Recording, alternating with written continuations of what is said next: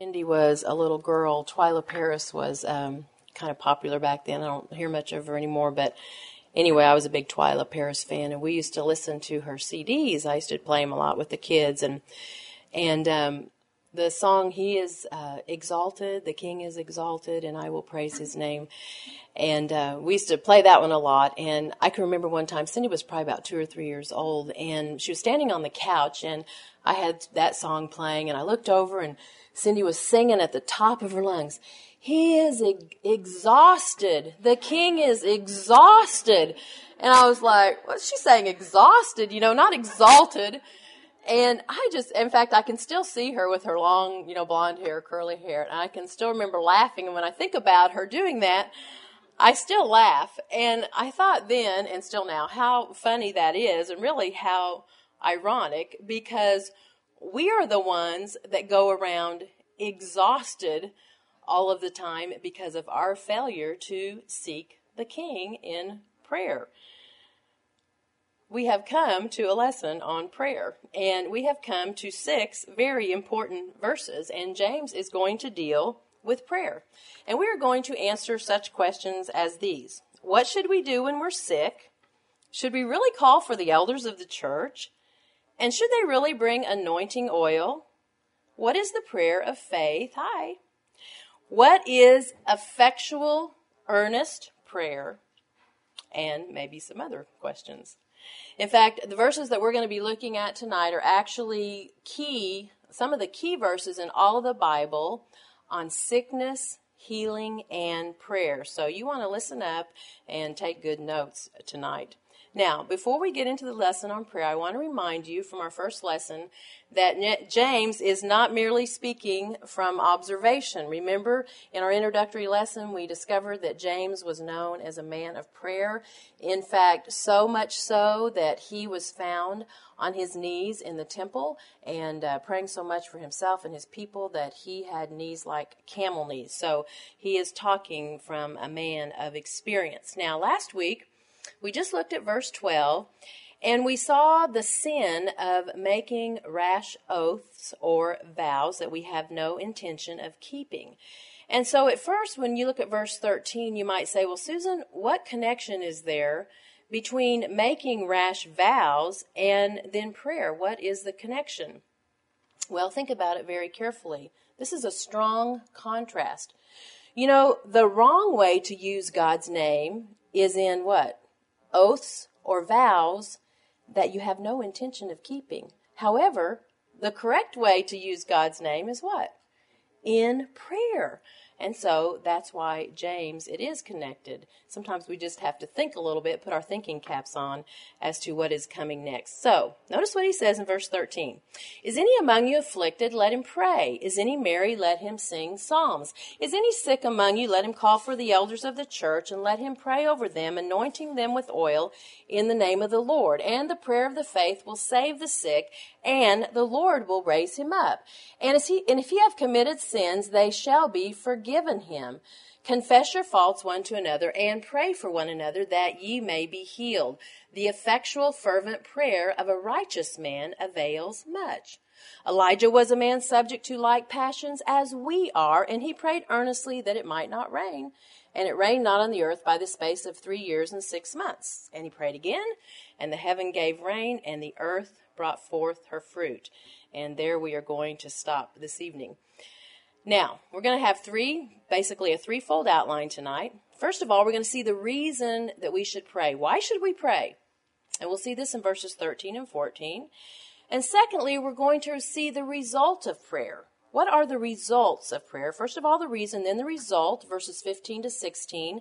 And then lastly, we're going to see the representation of prayer.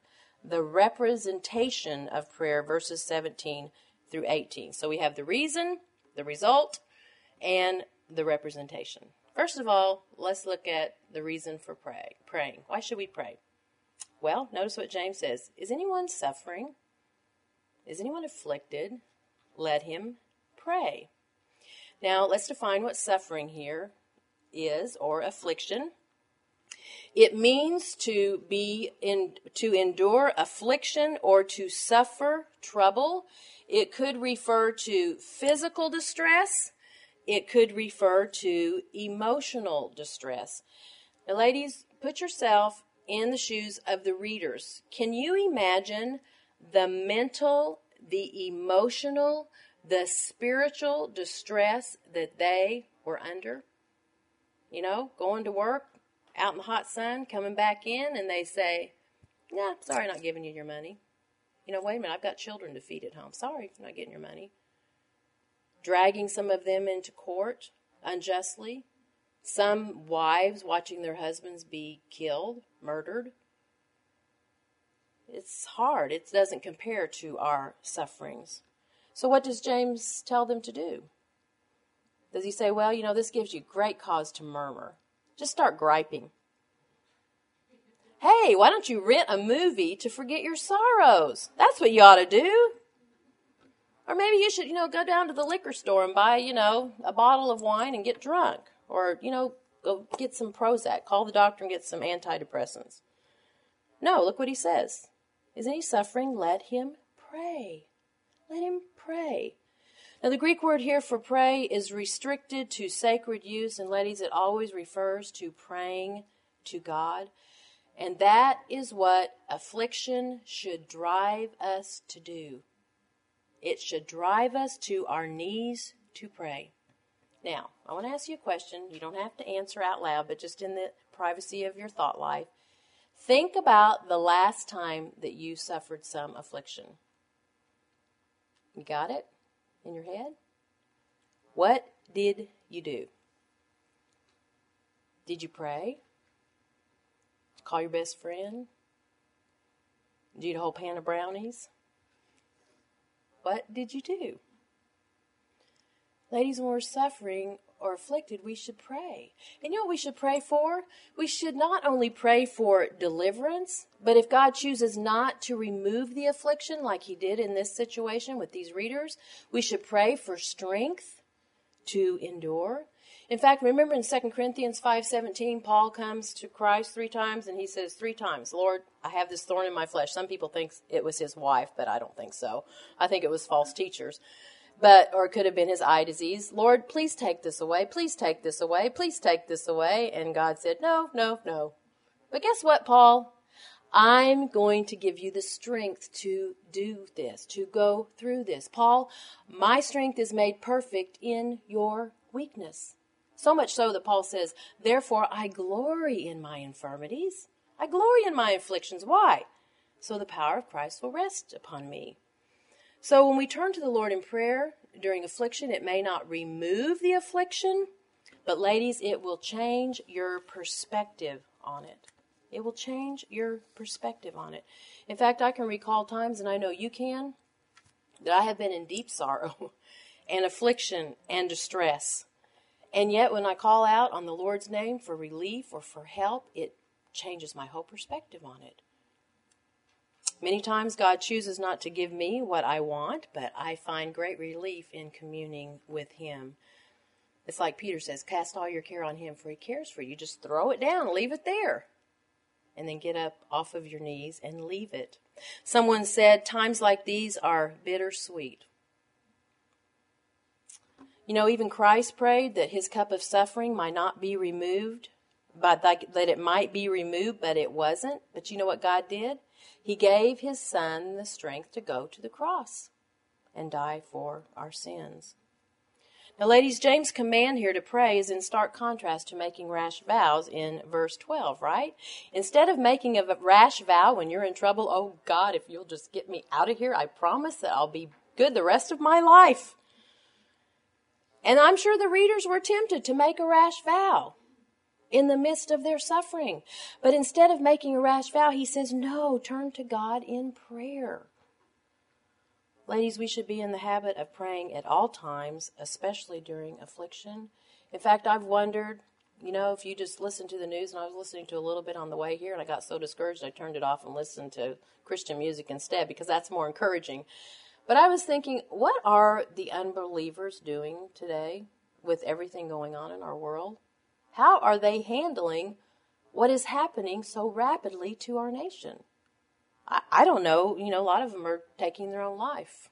committing suicide and blowing up everyone else while they kill themselves. Ladies, we have hope during adversity because we have a God that hears and answers our prayer. And James says to us, let trouble drive you to God and let it drive you to prayer. Well, from the topic of affliction, James now moves to another aspect of our lives, and that's joy. Notice what he says. Is anyone cheerful or merry? Let him sing psalms. Now, the word cheerful means to be happy, and it describes the well-being of your soul, and actually it describes the strength and the disposition of your mind. Your mind. And I'm glad James says this because it shows me that our lives are not always full of afflictions, even though sometimes it seems that they are. But ladies, did you notice from the meaning of the word that I just gave you that everything doesn't have to be going our way in order for us to be happy or to be merry, if it's a disposition of our mind? It's an inner state of our heart regardless of what is happening. And isn't that what we found out in our first lesson? My brethren, count it all joy when what? Anybody remember the rest of the... Count it all joy when what? You fall into various trials. Is any merry? Count it all joy when you fall into trials. So what are we to do when we're merry? What does James say? Are we to party? Party on, dudes, you know. Let's celebrate. Let's go out to dinner. Should we forget we're sanctified and we belong to the Lord? Notice what he says. Sing psalms. Sing psalms. The word here, sing psalms, usually means to sing to the accompaniment of a harp. In fact, in the New Testament, it is confined to praising God in sacred music. You might say, well, why does James say that? Why does he say when we're merry, we should sing psalms?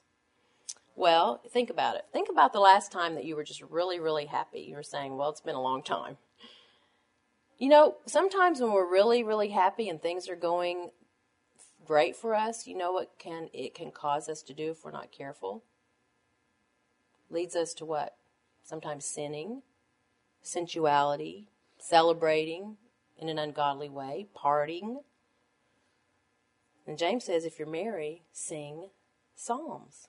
Sing psalms. Ladies, no matter what you're going through this evening, whether it's affliction, whether it's something that's happened that's you're merry this evening or you're just happy. But you know what? Doesn't matter what it is. Our perspective is best when we have God in the center of our thoughts, whether it's suffering or whether it is joy. In fact, the two conditions here, suffering and cheerfulness, really describe every emotional experience in our life, right? I mean, tonight if I go around the room and say, okay, Alicia, are you going through affliction? Or are you really, happy tonight? Or Pam, what are you going through tonight? I would probably get varied answers. Some of you are going through really difficult times. Dixie's going through a really difficult evening. That's why she's not here. I mean, Tony, I bet's having a great time with those 3 grandkids. But it doesn't really matter. Both of those times in our life can be used by God to strengthen our relationship to Him. The old hymn says that we don't sing anymore. I remember singing it growing up in a Baptist minister's home. In every joy that crowns my days, in every pain I bear, my heart will find delight in praise or seek relief in prayer. That's a good hymn. Well, James now moves from general afflictions to a specific affliction, illness. And by now, most of us in this room have lived long enough to either personally experience illness or we know someone who has experienced some kind of illness. In fact, probably most of us in this room know someone who has passed away. Because these events affect all of us, don't they? No one is exempt from that. So, what do we do when we get sick? Or what do we do when someone we know gets sick? Well, James asks the same question in verse 14. Notice what he says. Is any among you sick? Let him call for the elders. Now, the word translated sick means to be feeble or to be diseased. And ladies, James is not talking about a little cold or a runny nose or some sniffles. He's talking about a very serious illness. In fact, the reason we know this is because it's the same Greek word that is used to talk about Lazarus, he was what? Sick unto death, and he died, right? So, I mean, that's pretty sick. It's also the same Greek word that we had last year when we studied the epistle to the Philippians. Remember, Epaphroditus took that 800-mile journey from Philippi to Rome to see Paul in prison. And remember, his sickness almost caused him to die, remember? But Paul said God had mercy on him and on me also, least I should have sorrow upon sorrow. So it's the same Greek word, and we know Epaphroditus almost died. And so James says, is any among you sick? I mean, this guy is sick. In fact, we know he's so sick in verse 15, it says the Lord will raise him up. And so we know that he must be bedfast. He is that ill. So what are we to do when we're sick? Well, most of you in this room would say, well, honey, call the doctor, or let's go down to Walgreens and get some, antibiotics or get some painkillers or something. But how many of you have ever said, honey, would you call the elders of the church? Anybody ever said that when you're sick? No one's ever said that. Now, ladies, notice that James says we're to call the elders of the church. I find this very refreshing because as a pastor's wife, I've had people say, you didn't come and visit me when I'm sick. And I'm like, well, you didn't tell me, And so the person who is sick has to take the initiative. They're the ones that call the elders of the church. Now, you might say, well, what is an elder? Well, an elder is a man who is older. He's an officer of the church, and by the way, he's qualified to be an elder. You look at the qualifications in Timothy and Titus. He's qualified. He has all those characteristics. An elder is also supposed to be very actively involved in intercessory prayer, according to Acts 6:4. And so that is what James says you do. If anyone of you is sick, you call for the elders. And notice what the elders do. They pray over him. They anoint him with oil in the name of the Lord. You might say, well, why does James encourage this? Well, have you ever been so sick that you couldn't get out of bed? You ever been that ill? I was thinking about Ross, these last few weeks, since he got hit on a scooter, and he's been in the hospital flat on his back. I mean, that's what I call very seriously ill. Now, Ross is laying there, and he's, on morphine, and he's doped. And do you think Ross can pray for himself? Not very much.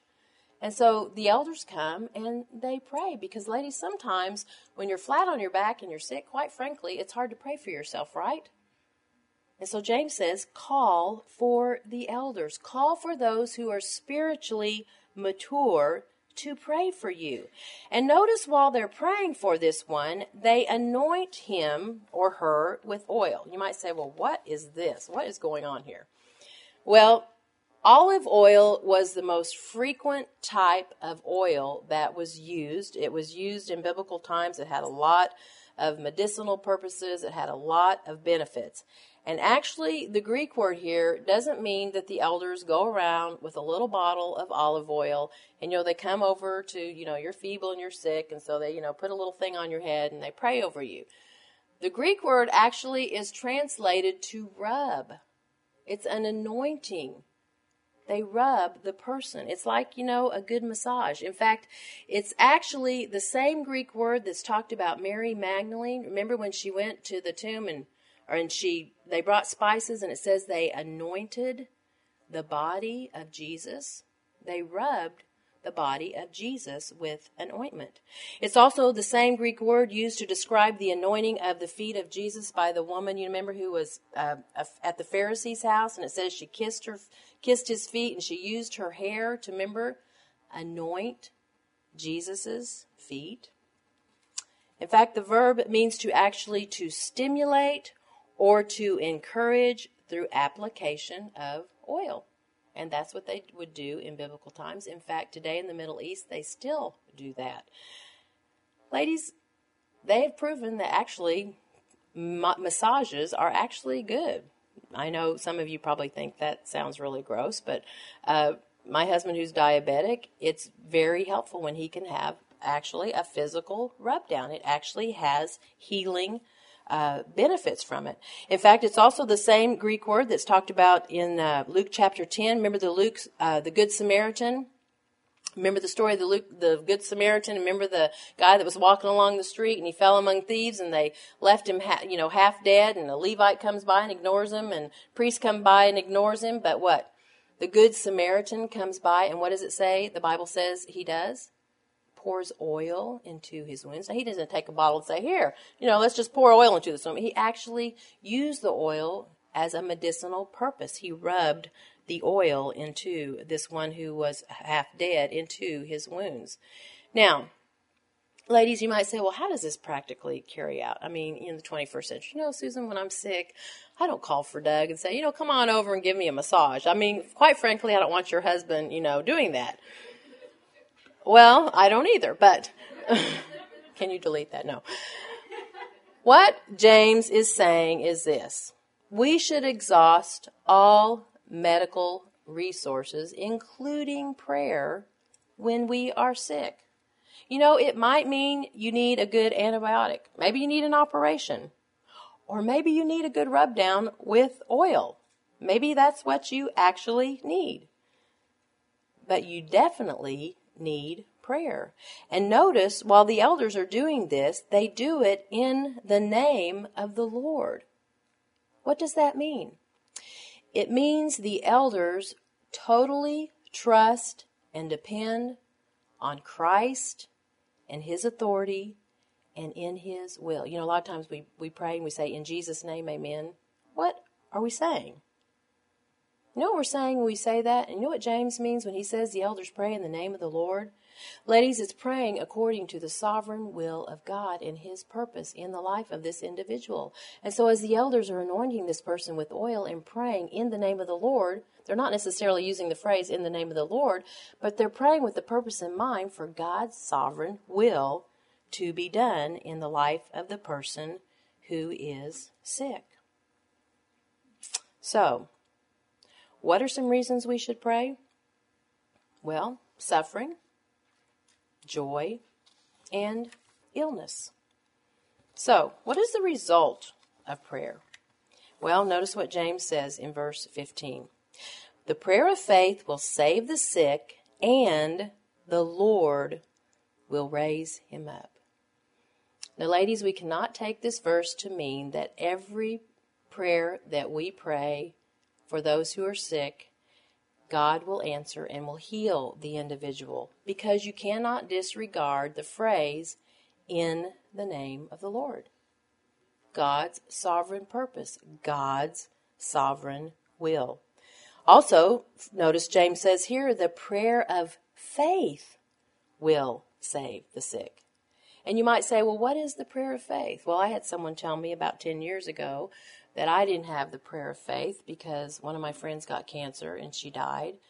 And they told me, they said, Susan, if you had only had enough faith, if you had only had that prayer of faith, then your friend wouldn't have died. I just didn't. She said, you've got the power within you. You just didn't have enough faith. And that's why your friend died of cancer. Is that what James means here? The prayer of the faith will save the sick. What does this mean, the prayer of faith? Ladies, the prayer of faith is a prayer offered in faith when we seek the mind of God and pray again according to His will. We don't know the mind of God. We haven't been His counselor. We don't know what big picture He has in mind. Ladies, we pray, and we pray in faith. And James says the prayer of the faith will save the sick. In other words, restore this person to physical health if God wills it. And then he says, notice, the Lord will raise him up. Goes all back to the Lord again, doesn't it? As we pray in the name of the Lord, if it is His sovereign will and for His glory, and we pray in faith, then James says it is the Lord who accomplishes the raising him up. It is the Lord who will enable him to stand on his feet. I think about Ross, one minute we're getting a report that doesn't look so good, and he's going to be in another week, and he's still doing this and still having this problem. And the next thing I called Doug, and he said he's gone home. And I said, what? I thought he was, yesterday it was gloom and doom. And he said, well, God just answered prayer. God answered prayer. The Lord enables the one to stand on their feet. Now, ladies, what should we conclude when our prayers have been offered? We know someone who's really sick. Prayers have been offered, and we're praying in the name of the Lord. We're praying in faith. We've exhausted every medical resource that we can think of. What if we do all that and the person dies? When we pray for healing and God chooses not to heal, is it God's fault? Or is it because we lacked faith? We don't have enough faith to believe. Did we forget to use that magical term, in Jesus' name? Ladies, we must remember God does answer prayer, and I've seen him do it many times. He does restore the sick to health. I've seen him do miraculous things. People that should be dead today are not, because I believe God has raised them up. Sometimes he does it by prayer alone, sometimes with the use of medicine and surgery, sometimes by combining the two. But ladies, sometimes it is not his will to restore the afflicted. And we have to trust in God's sovereign will. His grace is sufficient. However, in this passage, more than likely, the person here who is afflicted that James is writing about, he's talking about a specific person, is sick because of a result of sin. Because notice what he says. If he has committed sins, they will be forgiven him. Now, he's not saying for sure, but he said, if this man has committed sin, it will be forgiven. Ladies, may I bring out, before we go on, physical illness can be a result from sin.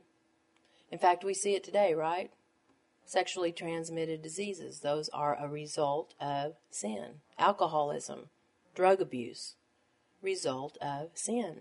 Also, the Bible teaches that God may bring sickness as discipline for sin. 1 Corinthians, what does it say? Many are coming to the Lord's table unworthy. And Paul says, for this reason, many are sick and many fall asleep. And he's not talking about falling asleep on the back row of the church. He's talking about death. Because many of you are coming to the Lord's table with sin in your life. Many of you are sick, and many even die. Ladies, whenever you fall ill, we should examine ourselves before the Lord to determine if it's due to personal sin. In fact, I'll never forget, in the first church that Doug pastored in Pryor, Oklahoma, one of the elders in our church was also our doctor. And I can remember, every time I'd go see Dr. Nunley, the first thing he asked me wasn't, Susan, stick out your tongue. Let me see, what's going on. The first thing that Dr. Nunley asked me, he would say, Susan, how's your walk with the Lord? And I was like, well, that's a weird question to ask. But you know what? He was a very wise doctor, because he knew sometimes sickness and illness can be very closely related. Now, not every time that you're sick, it's due to sin. Many times it is, sometimes it's not. We live in a fallen world, right? And so we're going to get sick. Every time Debbie and I get on the plane to go somewhere, and someone next to me is sneezing or wiping their nose, I'm like, oh, please, I don't want to get sick, because we live in a fallen world and people are sick and people ride on airplanes and they have the flu and they're coughing and sometimes you just get sick. And sometimes we're sick because God wants to be glorified in our sickness. Remember the man in John 9 who was born blind, and they looked at Jesus and they said, Jesus, who sinned? Somebody had to sin, right? This man or his parents? Which one of them? What did Jesus say? Neither this man nor his parents sinned, but so that the works of God could be glorified. And so sometimes we're sick so that God can be glorified. I think about the recent thing with Ross. We don't know why that all happened, right? But we know God has been glorified as he has shared the gospel in the hospital, and who knows what else will happen as a result of that. God is glorified. James says, well, if this man here, if he's laying in this bed and it's because of sin, he says if he has committed those sins, they will be forgiven him. They'll be forgiven. What does that mean? Well, forgiveness here pictures these sins as being sent away so that they are no longer held against us. In fact, forgiveness means to bid to go away, to send them away. In fact, the promise here implies that the one who is sick has confessed his sins to God and has determined to turn away from them. In fact, remember the account of the man? He was sick for 38 years. Gospel of John. 30. Ladies, how would you like to be sick? He had an infirmity for 38 years. Jesus heals him. He finds him later on in the temple. You know what he says to him? Go and sin no more, lest a worse thing come upon you. So evidently this man had been sick for 38 years because of sin. Ladies, I can't imagine anything worse than being sick for 38 years except to go to eternity without Christ. So before we go on, can I make 3 suggestions for you to consider the next time you're sick? First of all, and I was talking to Ruth about this today. We had an interesting discussion on this lesson. When you are sick, examine your heart to see if you're living in any known sin. That's the first thing I would do. Next time you're really sick, examine your heart. Is there any sin in your life? Confess it, forsake it. If it's a really serious illness, the second thing I would encourage you to do, call for the elders of the church to come pray for you. I've done that 2 times in my life that I can recall where I was really, really sick, and I called for the elders of the church to come pray for me. And then the last thing I would encourage you to do, go to the doctor. Don't tell my husband I said that. Go to the doctor. Get appropriate medical care. You know, when you think about it, we do it backwards, don't we? I mean, the last time you were sick, what did you think? I got to take a Tylenol. I got to take ibuprofen. I got to go see the doctor. That's the first thing. Or our children are sick. What's the first thing we think about doing? Get them to the doctor. And then after we get them, to the doctor, then what do we do next? If that doesn't work, what's the next thing we do? Then we might call someone and have them pray. We ask for prayer. We put them on, the prayer chain of the church. And if that doesn't work, you know what the last thing we do is? We talk to God about it. Lord, is there some sin? Is something going on? You're trying to get my attention? We do it all backwards. So I encourage you the next time, do it the right way. Well, because we're sinners and we commit sin, we need to confess our sins, not only to God, but also to one another. That's why James says, in correlation with the sickness, notice what he says in verse 16. Confess your faults one to another, pray for one another, that you will be healed. Now, ladies, the command to confess our sins to each other seems to be related to the one who is sick in bed. This one should confess his faults, his sins. And notice why. So that he might be healed. Now, may I say this confession of sin seems to be related to those that you have sinned against? The Bible tells us that if we have sinned against a brother or sister, that we're not even to come to worship. Did you know that? It says in the Sermon on the Mount that, if you come to the altar and yet you know that you have aught against your brother, Jesus says, leave your gift at the altar. Don't even come worship me. Go out the door and make it right with your brother. Then come and offer your gift at the altar. And James says, if you have sins, you confess them. You know what the word here, confess, means? It conveys the thought of an open, frank, full confession. It means to say the same thing. It means to say, you know what, Rita, I lied to you last Wednesday night. I told you such and such, and it wasn't true. And it was a full, flat-out lie. Will you forgive me? No, I didn't lie to you last week, but not I know of. It's saying the same thing, like, Rita, I just kind of told you a little fib the other night, but it's no big deal. That's not an open, frank, full confession. It's recognizing that I've sinned against Rita and I've sinned against God. And so I confess my sins to her fully and completely. And by the way, we confess them to God too.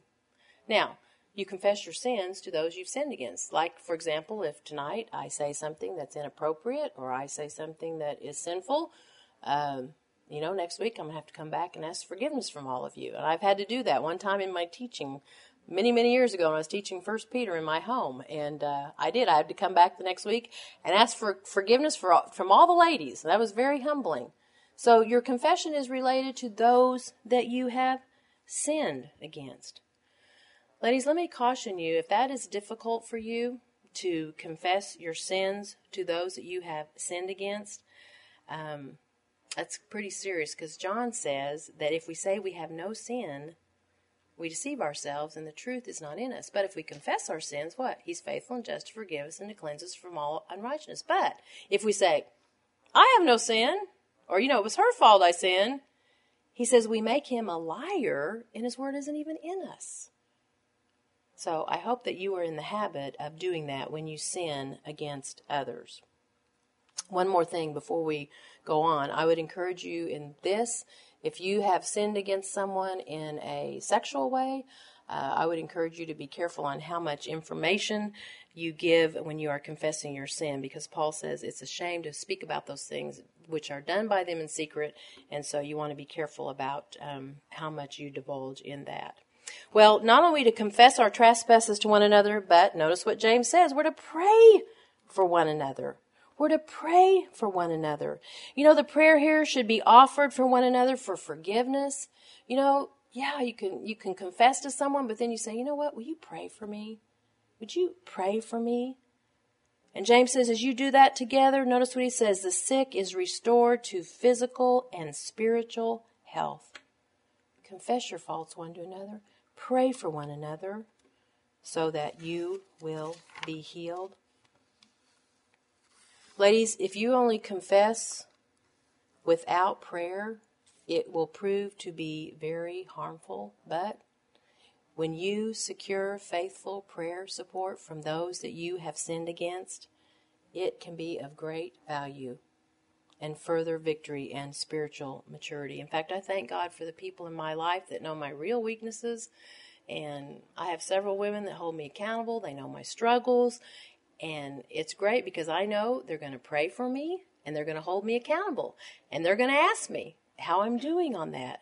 Confess your faults one to another. Pray for one another so that you will be healed. Ladies, there are not one person in this room this evening that is above accountability. We all need it. In fact, Dietrich Bonhoeffer in his book, The Life Together, says this about confession. I want to read this to you. He said, sin demands to have a man by himself. It withdraws him from the community. The more isolated a person is, the more destructive will be the power of sin over him. Confession in the presence of a brother is the profoundest kind of humiliation. It hurts. It cuts a man down. It's a dreadful blow to our pride. To stand there before a brother as a sinner is a disgrace that is almost unbearable. In the confession of concrete sins, the old man does a painful, shameful death before the eyes of a brother. And ladies, I would encourage you, if you don't have someone that you really are free with and that you can really talk to, you need to find someone that you confess your faults to one another and secure prayer. Notice what James says in verse 16. He says, the effectual fervent prayer of a righteous man avails much. Why does he say that? Ladies, because the prayer of a righteous man is very powerful. That's what he's saying. It has great effect. In fact, the Greek word here, effective, means energetic. It has power. It's strong. It's a prayer that's not lifeless. It's not cold. It's not indifferent. But it's earnest. And notice the prayer must be offered by someone who is righteous. Someone who is living in a right relationship with God. Ladies, if you pray earnestly and if you are righteous this evening, I have good news for you. James tells us your prayers avail much. They are strong. In fact, another man says prayer is the arm that moves the world. Do your prayers move the world? Do they avail much? You might say, no, my prayers don't avail much. My prayers are ineffective. If that's the case this evening, there might be some underlying reasons. If God isn't answering your prayers, there might be some underlying reasons. We don't have time to get into those right now. But just basically some of those, you might not know the one to whom you're praying, right? I think sometimes God doesn't answer our prayers. If God hasn't answered your prayers throughout your whole Christian life, ladies, I would go back and make sure you're related to him. John says, if you abide in me and my words abide in you, you can ask what you desire and it will be done to you. So maybe you don't know the one to whom you're praying. Or maybe you have sin in your life. You know, the psalmist says, if you regard iniquity in your heart, God won't hear you. He's not going to hear your prayers. Maybe you're answering your prayers because you're not praying according to his will. You know, whatever we ask according to his will, he hears us. Or maybe it's like James has already said, you know, you don't get your prayers answered because you're asking what? To consume it on your own selfishness or your pleasure. Or maybe God's not answering your prayer because it's not his time. You know, we want it right now. We want God to answer our prayer right now. Or maybe God's answered your prayer and he said no and you don't like no. You know, we don't like God to tell us no, do we? Well, what are the results of prayer? Notice what James says. It saves the sick, it heals, and it avails much. And then he moves on to give us a representation of prayer, and that is Elijah in verses 17 and 18. Notice what he says. Elijah is a man subject to like passions as we are, and he prayed earnestly that it wouldn't rain, and it didn't for 3.5 years. Now, ladies, Elijah is the fourth and final Old Testament example that James uses in this epistle. Can anybody remember the other three? We just had one a few weeks ago. Job. What are the other two in chapter 2? What? Nope. There's two. One's a woman. One's a man. One's a patriarch. Rahab and Abraham. Right. Good job. You're awake. He's the fourth Old Testament example that James uses in his epistle. Now, Elijah's name appears 30 times in the New Testament. You might say, well, why does he use Elijah? Well, the same reason he used Abraham and Job. To the Jew, Elijah was one of the most grandest characters that ever existed. In fact, listen to these facts about Elijah. He fought a life and death battle with idolatrous Ahab and Jezebel. He killed the prophets of Baal. He raised the dead. He feasted in the wilderness at the hands of angels. He foretold famine and the coming of rain. And he vanished from the earth in a chariot of fire. So, I mean, hey, that sounds pretty cool, right? So, you know, they looked at him as, wow, Elijah. Plus, remember, he was on the Mount of Transfiguration. He was one of the prophets on the Mount of Transfiguration. He foretold the coming of Messiah. And James says this righteous man is subject to like passions as we are. What does that mean? He has a nature just like you and I do. Elijah had weaknesses just like you and I do. He had infirmities just like you and I do. And James says he prayed and the heaven gave rain and the earth produced its fruit. First of all, he prayed it wouldn't rain, and then he prayed that it would rain. You might say, well, what is he talking about? Well, hopefully you did your homework. And I'm not going to go into that too much. But remember in 1 Kings 17 and 18, remember wicked King Ahab and Jezebel, the queen, you know, they led Israel away into false worship of Baal. And so what did God do? He punished the nation. He withheld rain from them for what? 3.5 years. And at the end of the 3.5 years, the nation still did not repent. Kind of sounds like our nation, doesn't it? And so next we see the dramatic account on Mount Carmel, which I love to read that story. And Elijah, remember, he prepares the evening sacrifice and he prays and fire comes down from heaven. And what does it do? It just, you know, sucks up all the water, proving that Jehovah is the true God. But the nation still needed rain. No rain. Hadn't rained 3.5 years. So what did Elijah do? He goes to the top of a mountain. He falls down before God and he prays 7 times. 7 times he looks for a rain cloud. Elijah was a man of prayer, and he was persistent. He did not give up. Do you? Do you look intently for how God is working in your life by answering prayer? Do you recognize the ways God is answering prayer in your life in the same way Elijah did? He kept on looking, kept on praying, and it was the 7th time, finally rain came. Ladies, Elijah believed not only in prayer, but he believed in persistent, earnest prayer.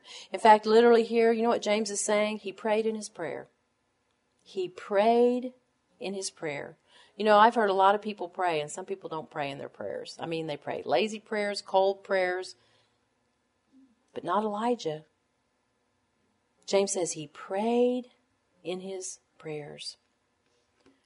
Lady, the point is clear. God answers prayer when righteous men and women pray. God can and he will accomplish his will through his faithful and obedient children. Since Elijah was a man like us, we should not be discouraged as we travel through life. God will answer our prayers as we pray earnestly and live a righteous life. So why should we pray? Well, we should pray when we're sick. We should pray when we're happy. We should pray when we're going through suffering. What is the result? Well, the prayer of faith, what? Saves the sick, raise them up. What's the representation of prayer? Elijah, great man of God. So ladies, how is your physical and spiritual well-being this evening? Are you sick? Don't get around me if you are, but are you sick? Could it be because of sin in your life? What have you done about it? What will you do about it? How is your prayer life? Do you pray in your prayers earnestly, fervently, or are your prayers cold and listless, just 1-minute popcorn calls to heaven? Do your prayers accomplish much? And do you thank God when the answers come? Is there someone in your life to whom you are accountable? Someone who knows your real struggles and is committed to pray for you? Someone you can confess your faults to? Ladies, our prayer life, I think as James almost ends his epistle, our prayer life again is another test that determines whether our faith is genuine. If you're not a woman of prayer, or if you do not feel a need to communicate with your Heavenly Father, then I would challenge you, something's wrong, something is amiss if you have no desire to pray. And I trust that God will help us to be women of prayer. Let's pray together. Dear Father, I thank you for this admonition in James this evening, Lord, for us to be like Elijah, who was a righteous man. Lord, he had many challenges before him as the nation was turning away from Jehovah God.